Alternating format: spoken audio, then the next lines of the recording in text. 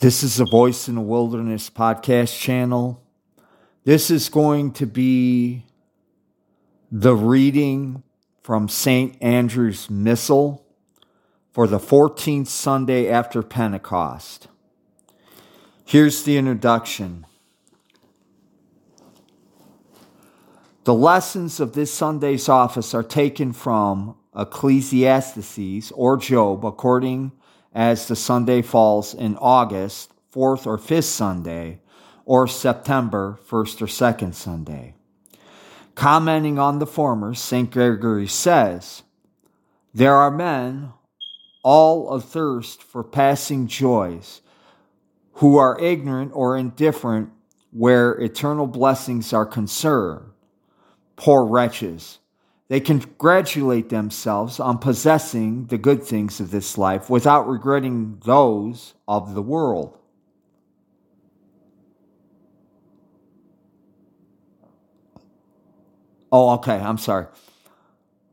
Without regretting those of the world above which they have lost. Fashioned for light and truth, they never lift up the eyes of the soul, never betray the smallest desire or longing for the contemplation for their eternal home. Giving themselves over to the pleasures amongst which they are thrown, they bestowed their affections upon a dreary place of exile as if this were their fatherland.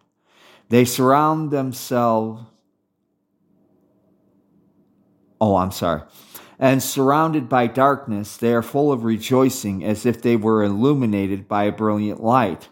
On the other hand, the elect, in whose eyes fleeting goods are of no value, seek after those for which their souls were made. Keeping in this world by bonds of the flesh, each none the less is carried in a spirit beyond it, while making the wholesome resolve to despise the passing things of time and to desire things which are to endure for eternity. As for Job, he is set before us in Holy Scripture as if a type of man detached from the goods of the world. If, he says, we have received good things at the hand of God, why should we not receive the rest? The Lord said, "The Lord gives and the Lord takes away. Blessed is the name of our Lord."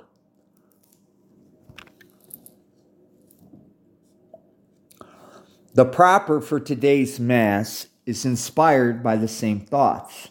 The Holy Ghost, whom the Church received at Pentecost, has formed a new man in us who resists the outward manifestations of the old man, namely covetousness and the search for riches in order to satisfy it. The Spirit of God is the Spirit of liberty, who, by making us children of God, our Father and brethren of Jesus our Lord, frees us from the slavery of sin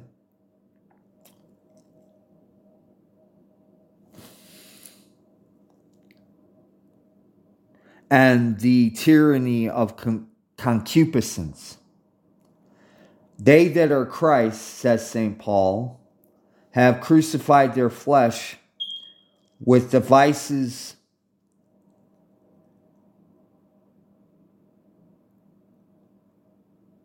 I'm going to reread this. They that are Christ, says St. Paul, have crucified their flesh with the vices and concupiscency. Walk in a spirit, and you shall not fulfill the lusts of the flesh. For the flesh lusts against the spirit, and the spirit against the flesh.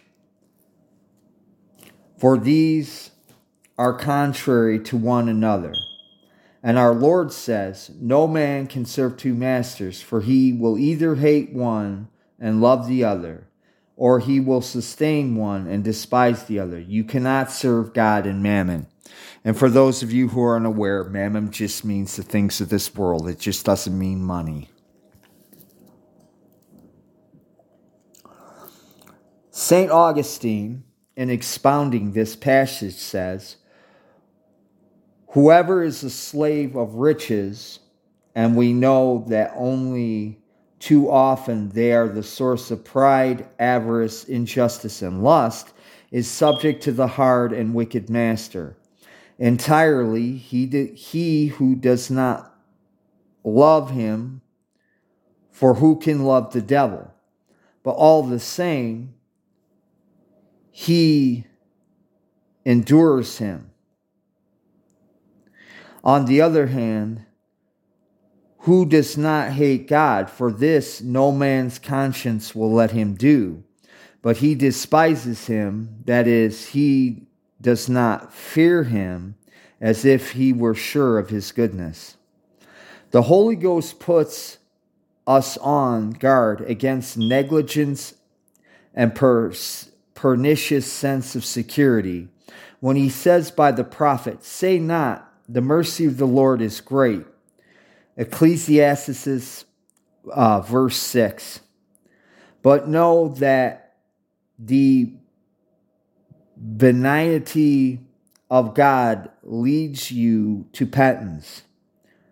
Romans chapter 2 verse 4. For who is more merciful than he who pardons the sins of all who turns to him, and who gives the fertility of the olive to the wild branch, and who of their infidelity has cut them off?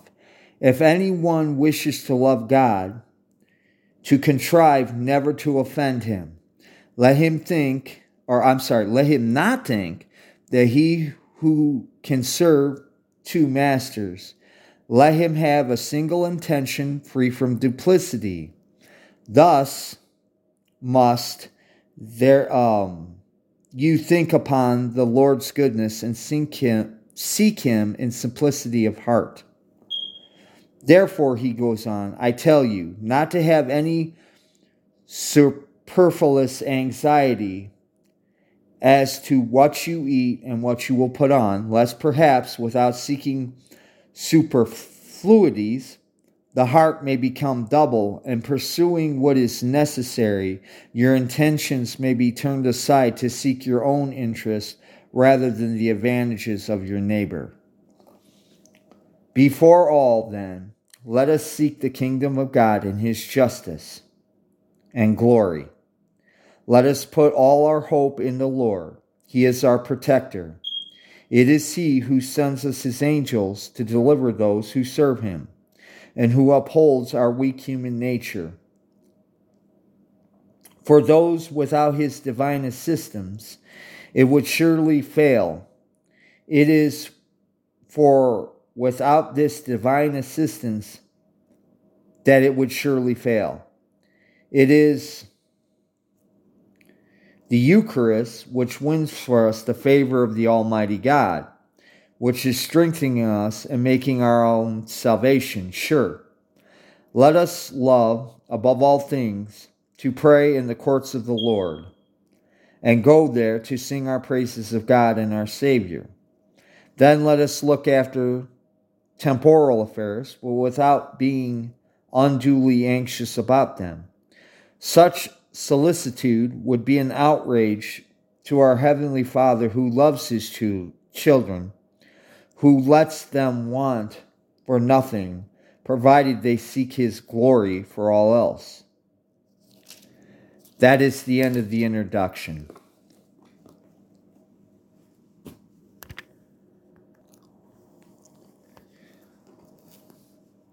The introit to today, well, not today's Mass, but the introit to the Mass is Psalm 133, verses 10 through 11. The introduction to this is, in the fourth verse of the introit psalm, we read that the humblest of birds find their refuge at the Lord's altars, which are our own shelter and protection. And the sixth verse speaks of the blessedness of those who walk in innocence, who hope in the Lord of hosts. This is the psalm. Behold, O God, our protector, and look upon the face of your Christ. For better is one day in the courts above than thousands.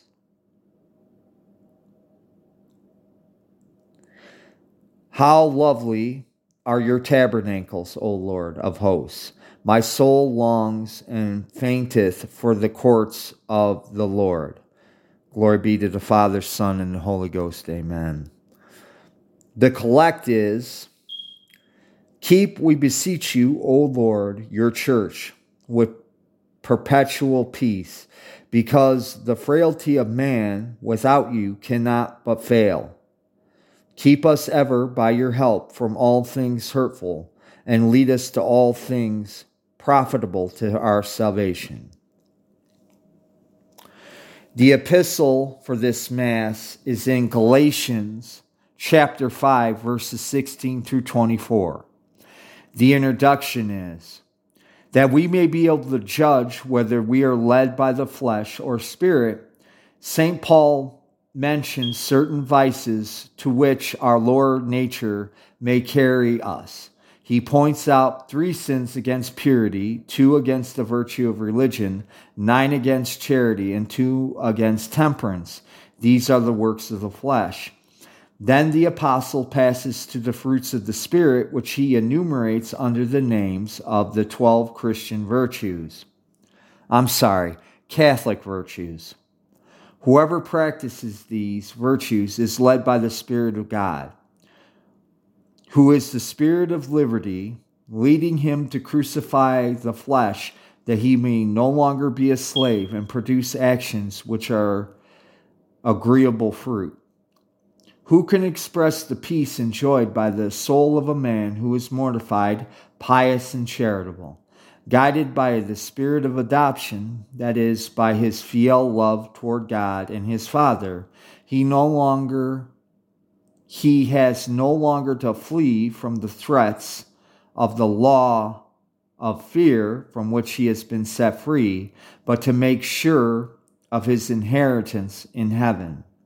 Thus, to flee from vice and practice virtue is truly to seek the kingdom of God.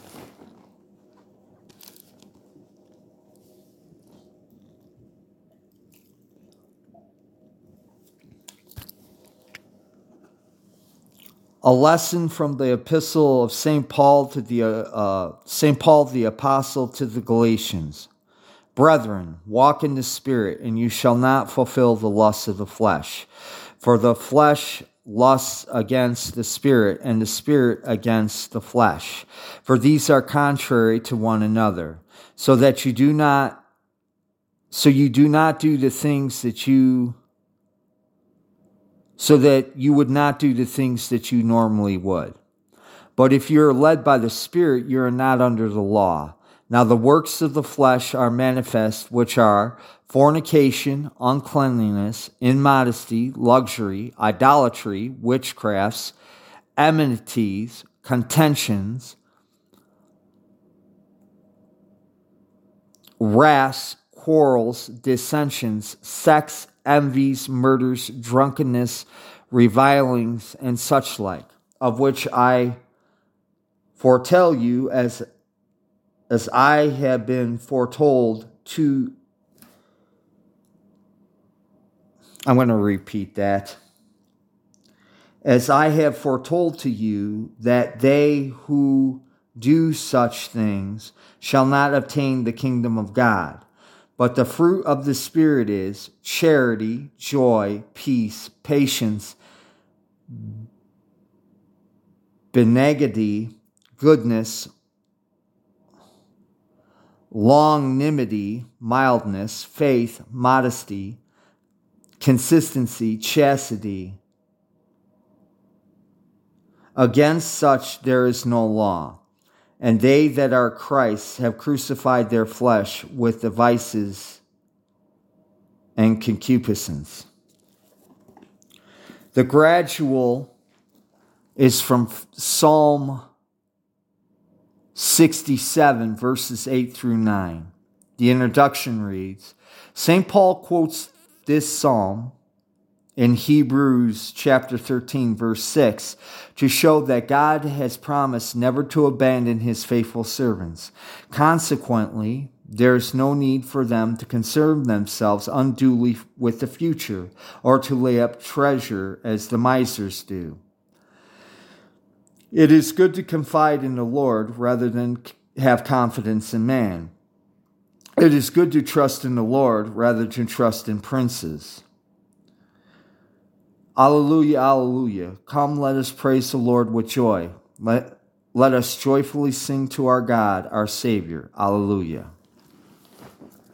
The gospel reading for this Mass is Matthew chapter 6, verses 24 through 33. The introduction says, "The Lord," says St. Augustine, "wants us to remember that in creating us and making us consist of soul and body, Almighty God has given us much more than food and clothing. He does not wish our hearts to be divided by these cares. Is it not," he says, "the life more than food? That you may understand that he who has given you life will still more easily give you the food that you require to nourish it, and the body more than clothing, that you may realize that he has given you a body and will still more easily give you the clothing to cover it. He who by his power has made your body grow in its present height can equally well clothe you by his divine providence. In the lilies of the field, our Lord finds the example of what he said about clothing and about food in the birds of the air. All this does not mean that we are to remain idle. Our Lord did not reprove a prudent thrift, but the lack of trust in the divine providence, that anxiety about the material things which stands so much in the way of true freedom of spirit, keeps us from being generous in the Lord's service. And that's the end of the introduction.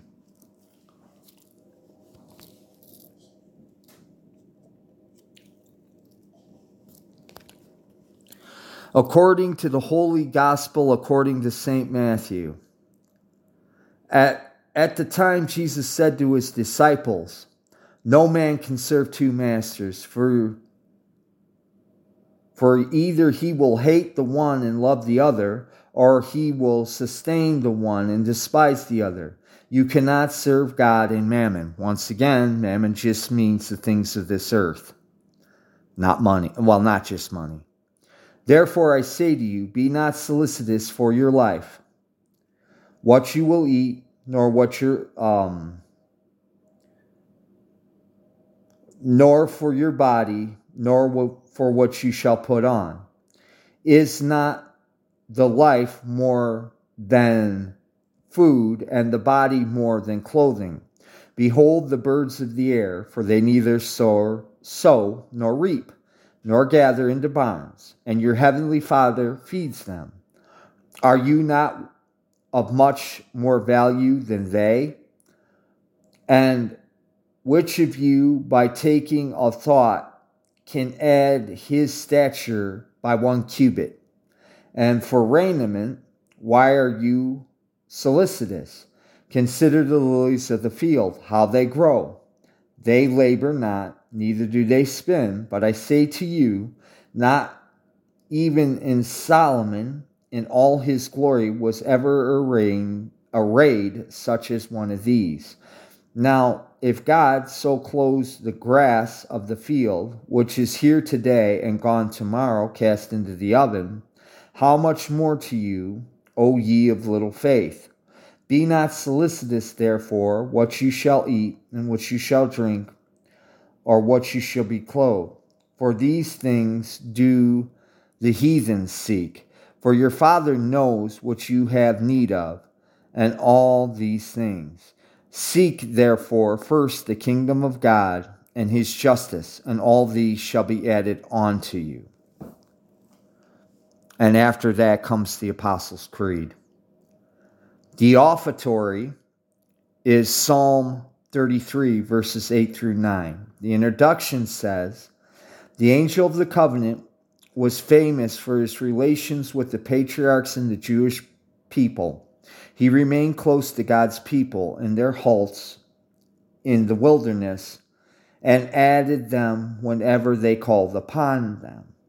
He represents the protection which Almighty God surrounds the souls of the just who put their trust in him. The angel of the Lord shall encamp around them, and that... Let me repeat that. The angel of the Lord shall encamp around them that fear him, and shall deliver them. O taste and see that the Lord is sweet. The secret says, grant, we beseech you, O Lord, that the saving victim we offer may both atone for our sins and appropriate for us your almighty power through our Lord. The communion is St. Matthew, the Gospel according to St. Matthew,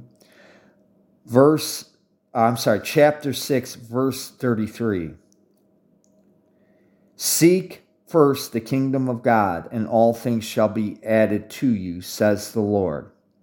The post-communion says, may your sacraments, O God, at all times purify and strengthen us, through them that we may obtain eternal salvation through our Lord.